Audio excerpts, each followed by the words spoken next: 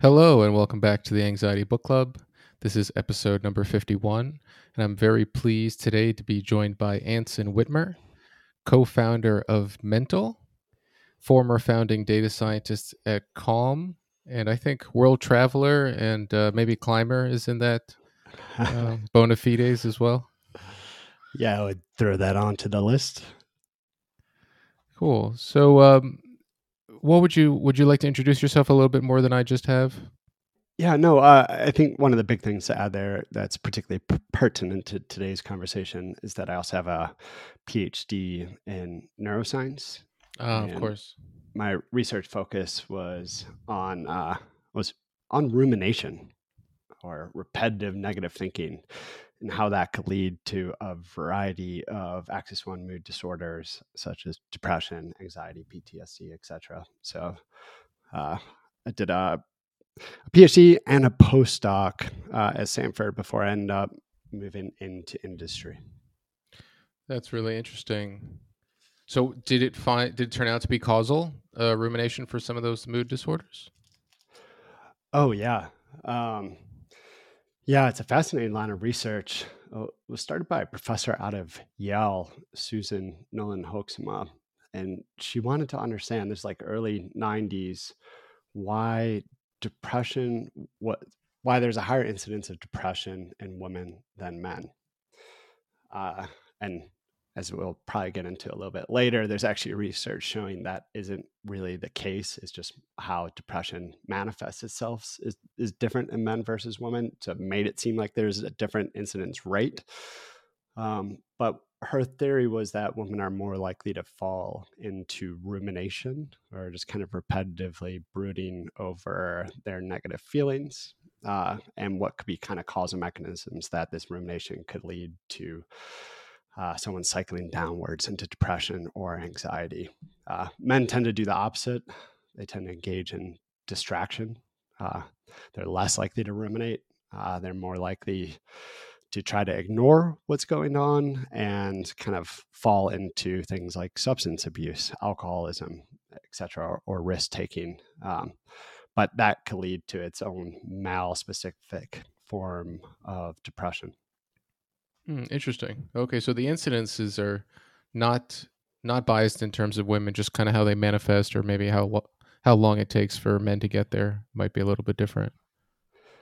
Yeah, it's depression typically thought of with the kind of classical symptoms of anhedonia, lack of pleasure, and sadness. You do see men exhibiting depression of that sort and manifesting itself with those types of symptoms. I think but you see about 2x more females experiencing depression that's exhibited in that sort of way. But in more recent years, there's been research trying to understand male-specific forms of depression. Usually it kind of surfaces more with anger, irritability, withdrawal, risk-taking, substance abuse, even workaholism. And, there's kind of good reason behind this, a number of different reasons behind it. That anger and irritability coming out first instead of sadness. A big part of the reason for that is that anger is a funnel emotion for men. It's one of the few emotions where we're safe feeling and expressing. Society's okay with an angry man. With our idea of masculinity, men don't feel comfortable being sad or crying or exhibiting a lot of other emotions except for anger. So then what I mean by a funnel emotion is that all these other emotions like sadness, etc., they get hidden behind it. And I think they're hidden behind it also to the man themselves. It's not like he knows, well, I'm really sad and I'm just going to be angry, but I know it's sadness. I don't think men often appreciate the emotions behind it. They tend to try to handle this anger and this big backlog of emotions behind it by reverting to risk taking and to workaholism, their coping mechanisms. And they help keep men blind to what's really going on underneath all of that. And so it's actually a really big thing for people who are working with men if they're seeing a lot of anger and irritability. That quite likely anger and irritability is not the issue that you need to address. You need to look behind the anger and figure out what is causing that. And it might be sadness. Often behind it is depression. And if you start measuring depression in different ways and appreciating this, how it can manifest itself in men, then more research has come out over the past 10, 15 years has shown that incidences of depression is actually appears at the same rate in men as it does in women. It just kind of manifests in a different way. Hmm. Interesting. Thanks for bringing that to light. I didn't know a lot about that. Um, yeah. So what's interesting? So mental. Let's talk about the app. It's an app for men. It's for their mental health. What's important about offering something gender specific in this way? What's You just mentioned some of the differences between men and women and some of the emotions they feel comfortable manifesting or exhibiting to the world. It also seems to be the case from some of the papers that you sent me that men are more sort of action oriented or goal oriented. Mm. Is that the reason for this particular offering, the mental app, as opposed to something that's not gender specific? Yeah. Uh, yeah. I mean, there's just how men's culture around mental health. It's just really different from women's culture around mental health. I, and you look at the world and there's a lot of different times where male specific brands make men feel kind of fine doing things that they otherwise wouldn't, such as a brand that sells skincare cream, but is just to men. It opens up the door for men to be able to engage in it. So sometimes there is a possibility that can arrive from creating a male specific space that will open up the doors to more men feeling comfortable in that space. So I think there's something almost to that, uh, just having that male specific space by itself. But really, with mental health, because there is such differences in how men approach it and what they want out of solutions, is that there really does need to be a different approach. Uh, the way you could meet a man who is struggling with stress or anxiety or depression or different mental health issues generally is pretty different than how you would approach your average female. Of course, there's going to be overlap. And when I talk about gender differences here, I'm always kind of talking about averages. But you do see, on average, pretty big differences about how you would approach a man versus a woman. And knowledge about these gender differences, knowledge about how to approach them differently. For example, understanding uh, that anger is a funnel emotion in men uh, could really change how you approach them. Understanding the importance of making treatment more goal oriented, more concrete, more about solving problems for men, of trying to meet them there, is going to make it so you're more likely to connect with them and actually uh, lead them on a journey towards a place where they are more mentally healthy, happy, and living a life of more purpose. Hmm. Nice. So I guess in some ways it's kind of a gateway. You know, if you get men using the mental app and suddenly they find that they have a space inside the mental health community that's not stigmatizing and welcome to them, they can then further explore, treatment options in a way that they might have been sort of precluded or sort of gate kept from accessing before. Yeah. One of the ways I think about it is that there are a lot of different tools out there for treating your mental health, for improving your mental health. Uh, it doesn't always feel that way based on cultural conversation that we hear. Often, to me, the dominant discourse seems to indicate, hey, if you want to improve your mental health, or if you're struggling with mental health and need to treat it, go to therapy. And therapy, what it does is it treats trauma. You need to go back and understand past traumas and work through them. And that's how you will end up feeling better and living a fuller life. And And I think what ends up happening with that narrative is that a lot of guys view, well, if I'm struggling here or want to improve my mental health, then I need to do something that's akin to, Anthony Soprano going to see the therapist in The Sopranos, which is sitting week in, week out, talking to a therapist, maybe indefinitely, about how he feels, and a kind of more like Freudian approach to therapy. Um, and that is one potential tool out there to do that type of therapy. There's multiple different types of therapy. And sometimes it is uh, really needed to kind of dive into things that have happened to you into the past to understand how they're impacting you now, how they're driving your current behavior. And that could be super effective. But the reality is there's just a lot of different things impacting your mental health. And there's a lot of different types of tools you could use to improve your life. For example, it's really clear that lifestyle changes are having a dramatic negative impact on our mental health. We're seeing huge increases in rates of depression and anxiety. Stress is at levels that it's just really kind of mind blowing to me. The number of people who are lonely these days is really shocking.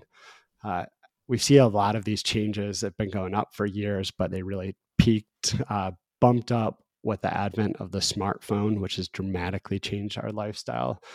And so now you have people where, hey, even if they work out 3 times a week, they spend the rest of their day sitting. They're usually inside during the day and they don't get sunlight. They get too much light at night. They look at their phone and socialize with people in a half sort of way via social media instead of meeting people in person, have a real connection. They eat poor diets. They don't do anything that's difficult and challenge themselves anymore. Just a life of screens.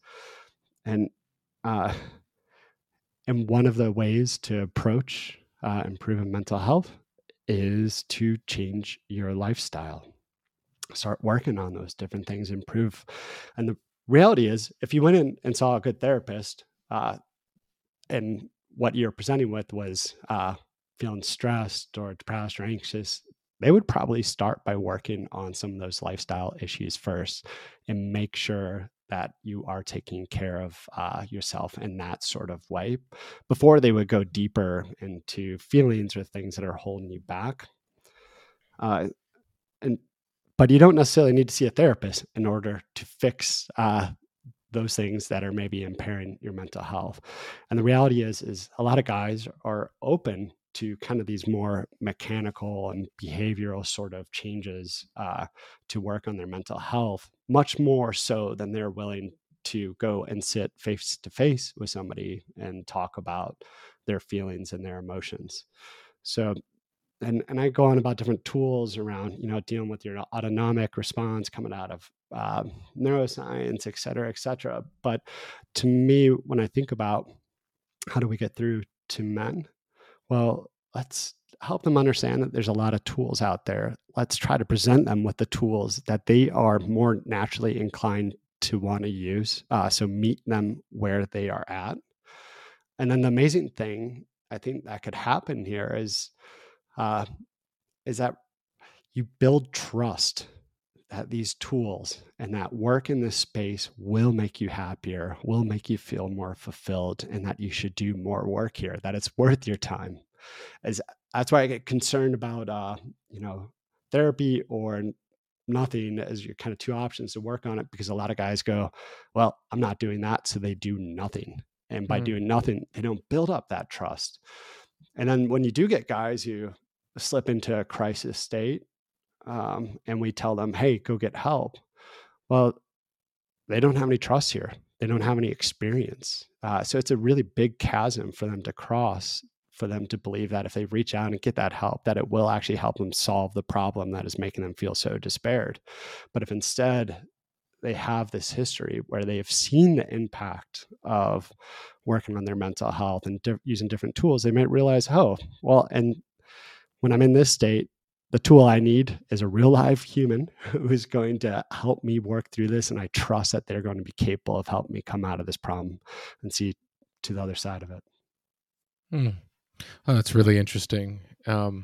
I can definitely see that happening. I've played with the app a little bit. I think I've spent more time on the Discord channel, which seems quite active. Awesome. Um, I don't know if that's a core offering of the app, but it seems like folks are pretty hungry for that kind of community, talking about their wins for the week and um, their progression through the app's tools. So, how big of a part of the app's offering is like the building of this community where like peers are interacting and talking to each other and asking each other for recommendations or questions? Yeah, no, makes me happy to hear that you've got into the Discord and checked it out. It's yeah, to use that word again, it's kind of one of those rare happy places on the internet. Especially you get a group of guys together on the internet, and all Mm, feels like a Reddit, a Reddit toxic pit of of criticism. And our Discord is not that. It is there's feelings of brotherhood and support and pushing on each other, and yeah, loneliness is just a massive issue in society right now. This for men and women, and the rates of it, particularly in youth, I find to be really disconcerting. It's like I think I saw a stat saying nearly 50% of young adults between the age of 18 and 24 report feeling lonely frequently. And the issue here, besides just those rates right in that moment and the impact that has on your mental health and your physical health, is that that's a time in life when you should have the most friends. mm, And they say go down. It goes down from there when you get busy with work and family, etc. And so as people get older, uh, they're going to be even the rates of loneliness is going to be even higher. And I think we have a real mental health crisis looming as Generation Z grows up if we don't figure out ways to make them feel more connected and connected for real, not by getting likes and little dopamine hits from online attention, but real, genuine human to human connection. And so I know it's generally important. And with men, it's particularly hard because men struggle to make friends and cultivate friendships to an extra degree than women do later in life. And so we have to resolve that if we are going to improve mental health. And I think one of the ways that we do need to work towards resolving it is creation of male spaces where we could be together with other guys, develop brotherhood, and work on activities together, be shoulder to shoulder in things where we're encouraging each other to do different sorts of things. That's how we cultivate that feeling of not being alone. And that's what is needed for us to be able to open up to other people. mm. Yeah, it makes me think of a couple of things. One just on like the digital aspect of it. Is there a vision, or perhaps it's already in it, for mental to at some point facilitate in person connection between like local members of the mental app? I It's not something we're going to be doing soon, but definitely part of the vision. Yeah, kind of what I was just alluding to about men bonding over an activity together. It's another really interesting gender difference that you see is women, on average, will bond together face to face, sit across from a table, and talk to each other and share what's going on. For men, we tend to bond together more uh, shoulder to shoulder. And that kind of means that you're doing something together, bonding over an activity. It can even mean literally shoulder to shoulder, in that you can get guys who will open up to each other significantly more if they're sitting next to each other driving in a car, both looking Mm. forwards, than they would, if they're looking at each other across a table. So when we think about how do we build community and bring guys together, I think one of the core things we need to solve here is not just, hey, here's an online place to bring you together so you connect and find a time to meet up. It needs to be, what is the activity? What's a thing you're doing together that will bring you together? And this is actually a really cool part about cold immersion. Is I think guys also particularly love if the activity involves some risk or there's something cool about it. And And if you can go jump in a freezing cold lake in the middle of winter with some guys that you barely know, you will be friends with them after that. I almost guarantee you that. Hmm. I hadn't thought about that as a way to make friends. Yeah. It's doing something intense together with somebody else has a very strong bonding effect. Okay, so since you mentioned the cold stuff, I want to talk about this because it seems like maybe there's like 3 or 4 core offerings of the app. One is the AI coaches, one is like the daily bit of wisdom, which I think is called the Deuce. One is like the cold immersion, and then there's like the Discord. So, can you tell me a little bit about the cold immersion and what folks can expect to get out of it? It seems like it has a pretty large place in the offering of the apps. It seems important, I guess I'm trying to say. So I'm trying to, Mhm. as someone who has maybe taken a couple of cold showers, but hasn't really made it a part of my lifestyle. Can you sell me on it or tell me why it takes up so much space in the community? It seems. Yeah. Um, yeah. And one note is we're still just getting going, and check back in 6 months, and there's going to be dramatically more content in there. This cold shower protocol, it's a guided cold shower protocol, and we have other protocols that we're working on right now. One, maybe the coach will be a world heavyweight boxing champ that we're talking to, might lead it. But yeah, the guided cold shower protocol, on its face, it seems like, hey, we're just helping you get into taking cold showers. And, there's a variety of physical and mental benefits of cold water, such as improved immune system function and more energy, more motivation that you can get from increases in dopamine and different stress hormones. But what I really love about cold water is that when you're in cold water, you are literally stressed. You have adrenaline, noradrenaline pumping through you. And what it does is it creates this rare opportunity for you to train yourself to respond to stress differently than you normally do. And that's the core of what our guided cold shower protocol is. There's a Master Chief Navy SEAL who actually created the Navy's Warrior Toughness program, along with a clinical psychologist that all sailors now go through. But he teaches you different tools from the SEALs, from neuroscience, from CBT, DBT, ACT, etc. Uh, and when you do the guided cold shower protocol, you always start hot. So he teaches you the tool while you're in the hot part and shampooing your hair, etc. And then there's a countdown to the cold bit, and then you use this mental tool to be able to handle the stress of the cold water. But what it ends up doing is it kind of rewires your natural response to stress, so that when you're experiencing everyday stress, you're driving down the road and your kids are yelling in the back seat, or you're being interviewed on a podcast, etc. These tools just kind of turn on and you perform differently. We had, for example, a guy write into us a couple of weeks ago. He's a teacher, and he said there was a school shooting situation that happened. Ended up being a false alarm, but he said when it happened, he named 3 of the mental tools that he learned from the cold shower protocol. He said they all kicked on one after another. And he said he handled himself like the leader and the person that he wanted to be in that high stress situation for the kids in his classroom perfectly. And he said he would not have responded that way if it had been a few months ago before he'd done the guided cold shower protocol. And of course, not everyone's dealing with something so extreme, but stress is just omnipresent in most people's life. And we need different ways to learn how to turn it back down, different ways to reframe what's happening to us. And so that's really the essence of it. It's not really so much about the benefits of cold. It's really about changing your stress response. Hmm. Yeah, it's really uplifting to hear you speak about all this stuff. I'm probably putting words in your mouth, but it sounds like you're very passionate about this stuff, and you're glad to be working on these problems. Is that the case? Oh yeah, no, it's huge to me.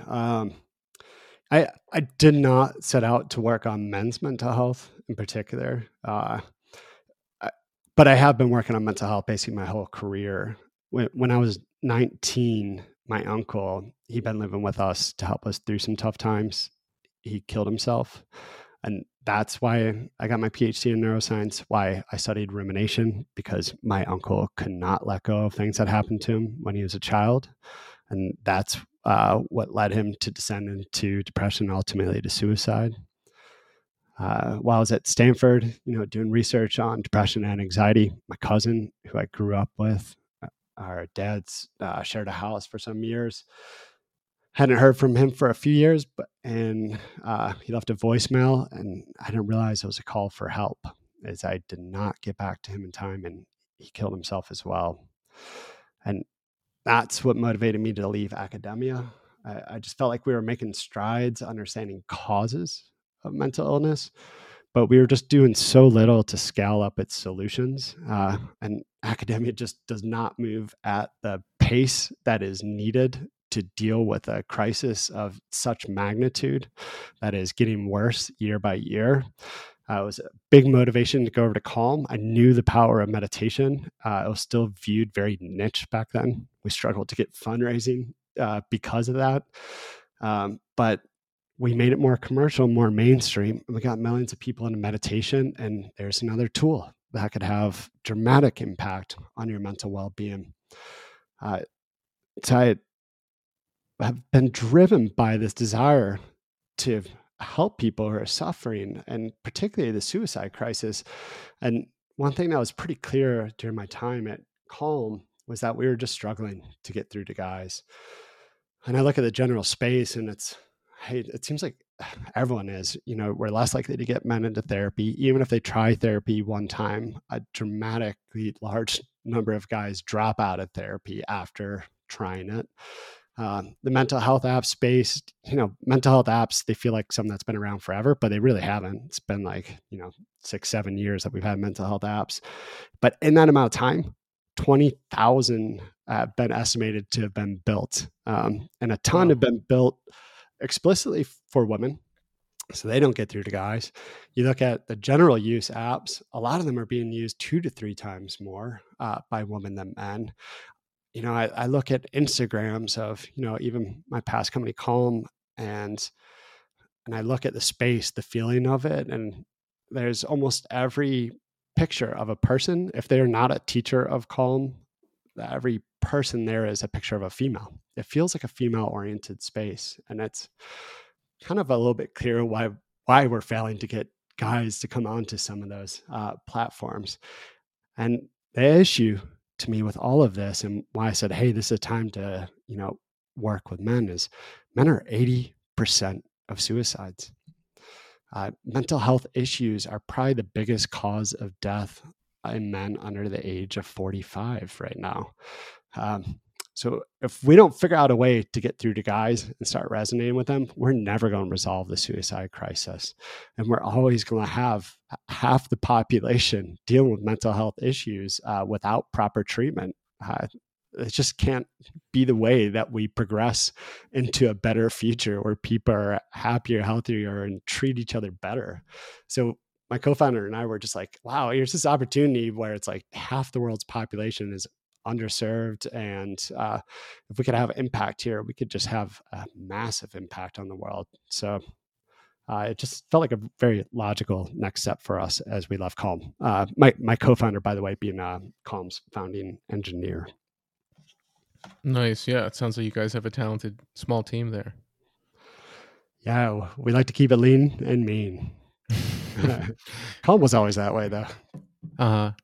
When you read like the app's description of what mental is, at first it seems like it's like, this is not a meditation app, this is not a therapy app, this is about action. And then you scroll a little more, and then it says, oh, we're not knocking meditation, we're not knocking therapy. And then I listened to the Daily Deuce yesterday, and it seemed like the main takeaway there was that you don't need to have a binary approach to things. Like, many tools can work, and it's kind of like what you started the episode with, saying there's so many different ways to treat your mental health. I guess my question is, so I'm a guy, but I don't necessarily resonate with And I had lots of guy friends, and they're still my closest, homies in the world. But I don't feel like I resonate so much with the language that's a little more like Goggins esque, and it's like, come on, bro, like just fucking do it, man. This is cool. Or that this shit's good, and that shit sucks, and I don't think the app is entirely like that, because once you get into the Discord, you're getting people who are speaking thoughtfully and sensitively, and like, and there's a lot of camaraderie, and it's different. But I don't know. It's funny when you first look at the app, you get a sense that in some ways it's a little bit of like this. I don't want to say a caricature, but there is this idea of like what it is to like speak like a man, and like act, and what words to use, and it kind of, I noticed that. Yeah. Well, I'd say one of the first thoughts there is some of the app copy is just about to go through a really big update. Uh, a lot of that stuff's still V1 from right when we launched. Um, yeah, I think there is an element where there's a lot of guys out there who do connect with Goggins, but uh, they want, and that's a little bit. There's an element there where if a guy is struggling, on average, a lot of them are looking for a push, something a little bit more paternal, where it is, uh, hey, you need to get off the couch and try harder, but I know you got it in you. And that's a really different vibe from, say, what is really dominant in the mental health app space, which is much more maternal, nurturing. It is like, hey, you're perfect just as you are, baby. Feels kind of a little bit like going to a spa. It's very soothing, pampering. That's a vibe you see across the mental health space. So some of it is a desire to be able to have just something that feels on its face. It's mental health, but it doesn't feel like all the other stuff you see out there. But really importantly is bringing humor into the space as well. It's just mental health. If you're struggling with a mental health issue, it could be quite serious. You heard my personal stories. Um, but if we want to get through to guys tend to use humor when they talk about this stuff with each other. And there is, I just think, an amazing opportunity to create a brand in the space that is about humor and joking and makes doing this type of work more entertaining. Because realistically, if we're going to do this work day in, day out, we are attention wise competing with TikToks and other ways where you get more easy dopamine hits. So we need to make it more entertaining and fun. So we want a little bit of a Goggins vibe, but maybe not that feeling that you're going to get yelled at. And our Navy SEAL in the cold shower protocol definitely is not a drill sergeant. There's a lot of humor involved. And we want the Andrew Huberman signs, but we don't all have 47 hours a week to listen to his podcasts. Mm. But and sometimes, our messaging where we played about, the level of feeling masculinity in it is something where we're kind of like iterating and changing. But generally, if you listen to the app and what we're putting out there, it is, yeah, it's kind of very thoughtful and Mm. nuanced. And I almost see what you often do see in the space is with men and the way we've been trained with masculinity is that if we feel insecure about our masculinity, we often kind of run the other way or lock ourselves down and are less willing to open up. We're less willing to be vulnerable. We're less willing to try new things, but make a guy feel secure in their masculinity. They're willing to do a lot of different things. Um, so in a lot of ways, it's how do we meet guys where they're at, make them realize this is space for them, make them feel comfortable, and then we take them on a journey from there. That guided cold shower protocol. Yeah, first interaction with it, it's a Master Chief Navy SEAL, but ultimately the tools you're teaching, you're learning about CBT and DBT and mental reframing, and we don't use those terms, but we take you on that journey from a drill sergeant helping you do something you find to be cool to having a much more complex, nuance, and healthy understanding of how your mind works. Mm. Yeah. Okay. I get that. Um, I should have looked at this a little more before we spoke, but with the shower protocol, does that mean you bring the phone in with you and then you play it as you're taking the shower so that you get the direction during the experience? Yep. Yeah. You press play before you get into the shower. And so you choose how long of a hot shower you want to do. And then you either listen on Bluetooth or you bring your phone into the shower with you. Phones these days are almost all waterproof. This was an open question when we started. We're like, is this going to work? And then we did some surveys and found out that like 60-70% of people are already listening to audio content in their shower. So we're like, okay, not an issue. And the cool thing is if you ever try to do a cold shower on your own, you're like, when you come to that point of turning the handle, you're like, I don't know, I could just do this tomorrow. And so then you don't do it. But if you press play right before you get into a hot shower, well, it's easy to press play then. And then when you have someone who's been talking to you and giving you a countdown, it's really hard to chicken out at that point. But someone's like, all right, you have 10 seconds. And you're like, oh, fine, I already signed up for this.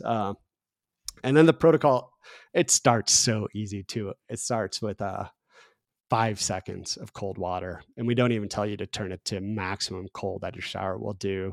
And then you just do like 7 seconds the next day. And it builds up really slow because it's built on habit formation, which is about just getting you to show up each day. It's not about how much cold water you get.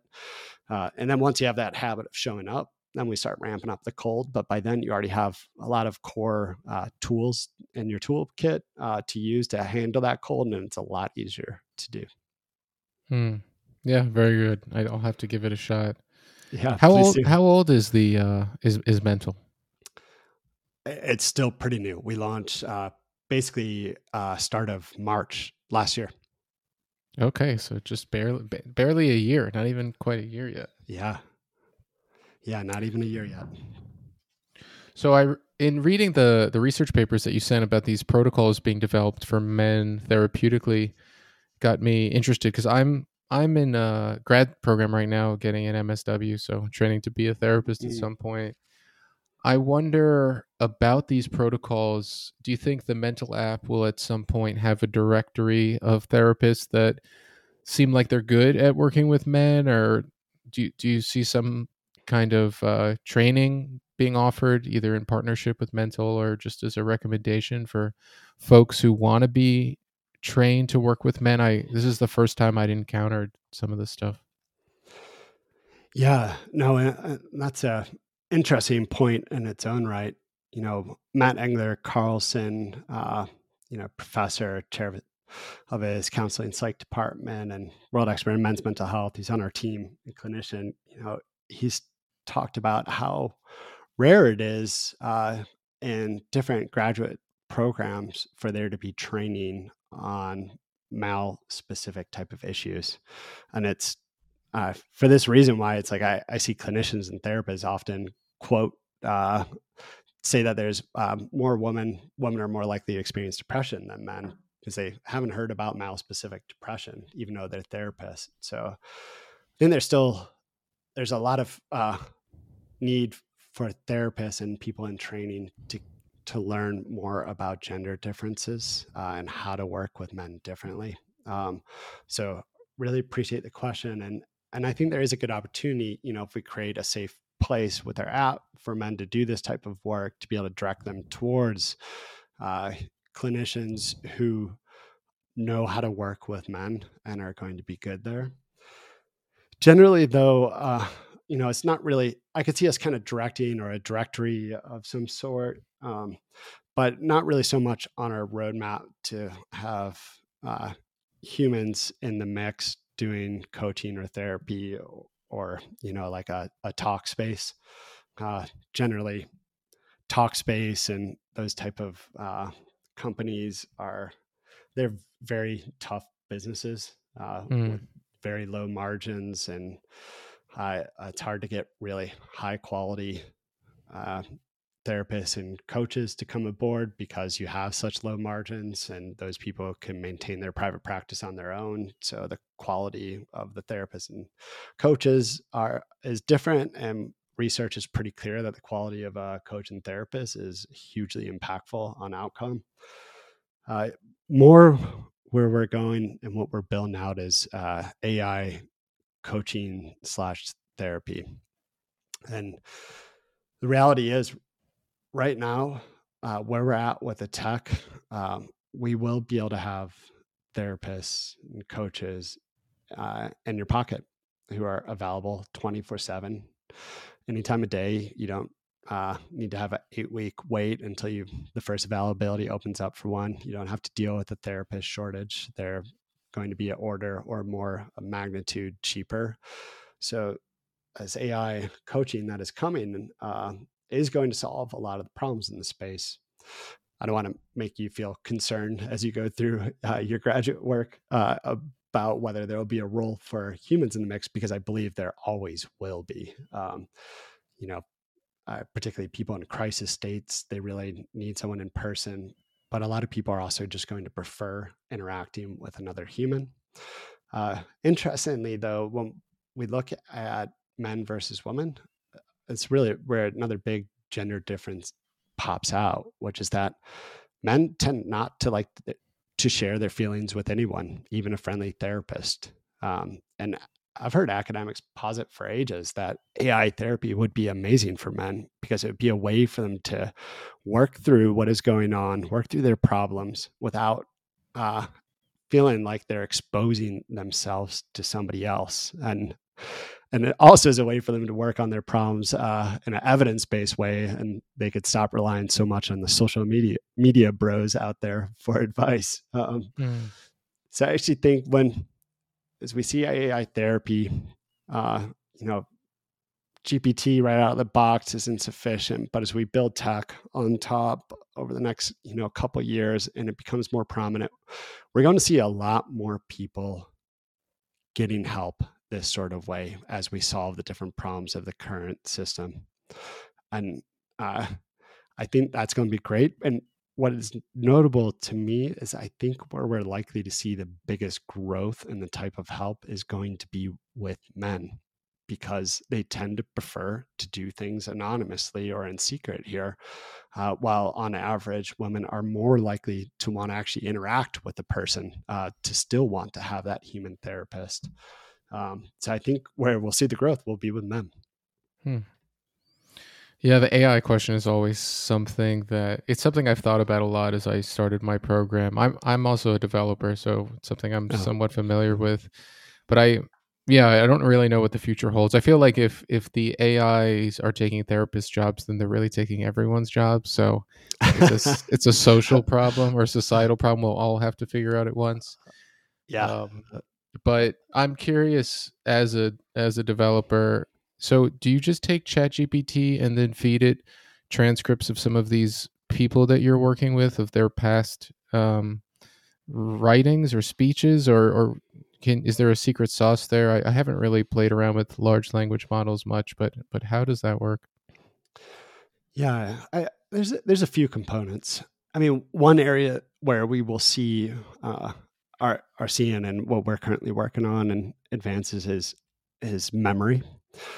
Uh, so these coach and therapists really being able to get to know you well, and there's uh, building that out so that your interactions with the LLMs, large language models, is really customized and personalized to you is important.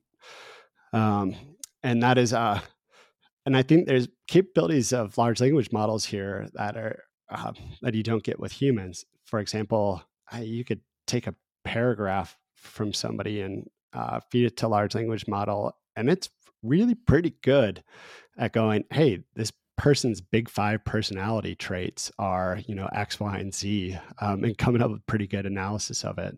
So they're able to do kind of like synthesis and analysis in ways that humans can't.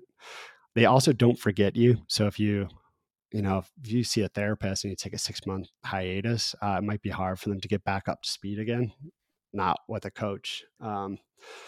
And so some of that's the memory, but that interaction itself is there's who the coach is something where you could have fun with, where you could personalize the coach to you. Already for us, if you come into mental, you can get coaching from the mental coach, or you can get coaching from like Bruce Lee, Muhammad Ali, the dude Big Lebowski, or like Marcus Aurelius, or just all different types of cool folks. And then the coaching's all done from their perspective. Like Marcus Aurelius will push you towards more stoic types of thinking. Um, and so you could have a lot of fun there. What the actual coaching journey is and what it does, there is to some degree out of the box, you know, GPT with the right set of prompting, and you would just have to play a whole bunch and get in the prompting right, especially if you're to do a series of it. Could do reasonably well at helping you think through problems. But the way we're approaching it is one side we have a fleet of kind of models and classifiers and states running behind the scenes. For example, we have this one feature where we're initially calling it the chill pill, which is like, if you're feeling stressed right now, come in, talk to us. We'll help you take the edge off of it in just like a 4-minute conversation. And we ask people before and after stress levels on a 1 to 10 scale. And the average man reports a 32% decrease in stress in just a 4-minute conversation with our coach. But one of the things we'll do is like, a guy comes in, hey, I'm stressed about X. Our model will determine if a tool from CBT is good for dealing with that particular problem. And so then say it starts helping a person work towards reframing the issue. But the guy is resisting. He's not going along with it. What a therapist often would do in that situation, instead of just continuing to try to push, they would make a switch and they would move to motivational interviewing. So we have another model that's looking for a tug of war that's happening. And if that model's triggering, indicating that a tug of war is happening, we push the LLM to switch towards a different approach.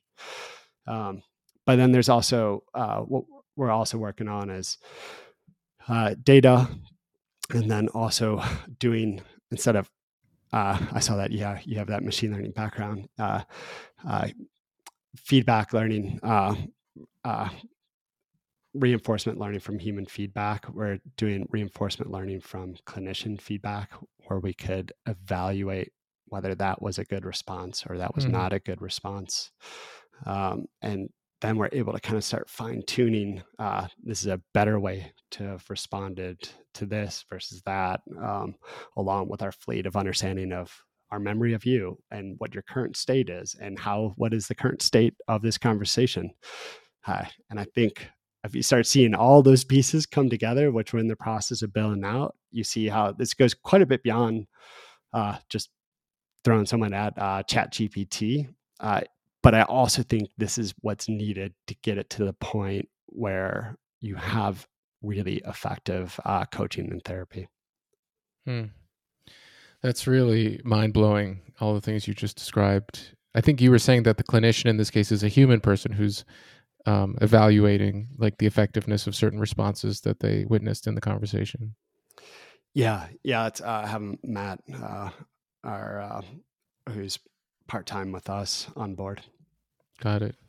Yeah, it's interesting. I talked to the Wobot people a while ago, and I think unless they've changed their tech, they don't use AI. They use like natural language processing for figuring out what it is you're trying to tell them. But it seemed very important to them to not be using AI to respond, or at least the literal transcripts of the things that come out of the Wobot's mouth are always written by a human, which I guess if you go back far enough, everything that ChatGPT has said has been written historically by a human. But yeah, it's cool to see you guys kind of grabbing the bull by the horns and just taking advantage of this brand new, frighteningly good technology. Yeah. I know Wobot. Really appreciate what they do, but yes, I know the approach they use, and it's a series of decision trees. Like, oh, a person just said this, and we use natural language processing to know what they said, and if so, we'll direct them down this path. And it's pretty curated, and it makes a ton of sense where you have a lot of control to make sure the conversation goes in a specific direction. But it is not a conversation very much like going to see a therapist. It is not an approach that leverages the massive advances in technology that we're seeing right now. And it is not an approach that is riding the wave of tech either, so that it will continue being able to advance as we see advances in the underlying like foundational models, et cetera. So, and yeah, my impression is that Wobot will be kind of left behind here if they don't change their attack. And I also look at the space, the conversation we're having earlier, mental health issues are just at a alarmingly high rate right now. Mental health issues should not be the biggest cause of death in men under the age of 45, and it Hmm. is getting worse. We really need to be more aggressive in figuring out ways to scale up help. And I think the recent kind of advances that we've seen in AI is just a real blessing. Here anyway. I think there's other ways where it's going to lead to real societal uh, struggle, but at least we could leverage it to lead to some real good. And I imagine a world where everyone has cheap, affordable access to really good mental health care. It's it's going to be really good for the world. Yeah, yeah, it definitely is. Um, so a few just kind of cheeky questions here at the end. So the cold shower thing is not an effort just to get men to shower more and smell better, right? Hey, there's bonuses. Uh-huh. And the name mental, like men toll, is there an idea there? Yep. You spotted it. We did. We had played with like the logo where it was like a filled in letters of bold the men part, and then the TAL was just like the outline of the letters. But we felt like we were hitting down the nose a little bit too much, and we just really like telling people that it's time to get mental. Right, and that's the URL as Yep. well, which Yeah. is interesting.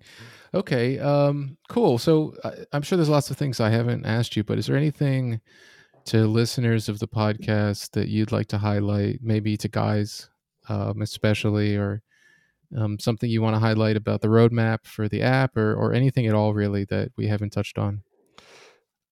Yeah, I mean, there's so much more coming with the app in terms of the coaching capabilities, protocols that we're building out right now. Another AI coaching that I'm not ready to start sharing, but really excited that should be launched in a couple of months. But really, I think is for a lot of men, I think it has shifted. But we used to think, hey, I will only work on my mental health if I have like depression with a capital D or something that requires medication. But if you look at it, basically 8 out of 10 people are struggling with stress and anxiety, feeling like they don't have purpose in life. If you're feeling that way, it is the norm. By far and out, you are the odd person if you're not experiencing that. And a lot of us are uncertain about maybe trying something to work on this to get that type of help. But to me, life is short. We think we will live to 80, but most of us won't. We could die in an accident tomorrow. The way to really appreciate life more, to be more fulfilled, to spend better time with your family, with your kids, with your wife, with your colleagues at work, is to put a little time into working on this kind of stuff. Uh, so it doesn't have to be the mental app. There's a lot of different tools out there. There's a lot of different ways to approach it, but figure out which one's right for you. Give it a go. See if it actually makes your life better. And if it does, try other things. But the biggest bit of advice I have coming out of this is try it now. Awesome. Yeah. Thanks so much, Anson. Thanks for the work that you're doing, and for spending some time with us today. Really appreciate it. Yeah, it was awesome being on here. Great set of questions. And I appreciate you sharing what we're up to. For sure.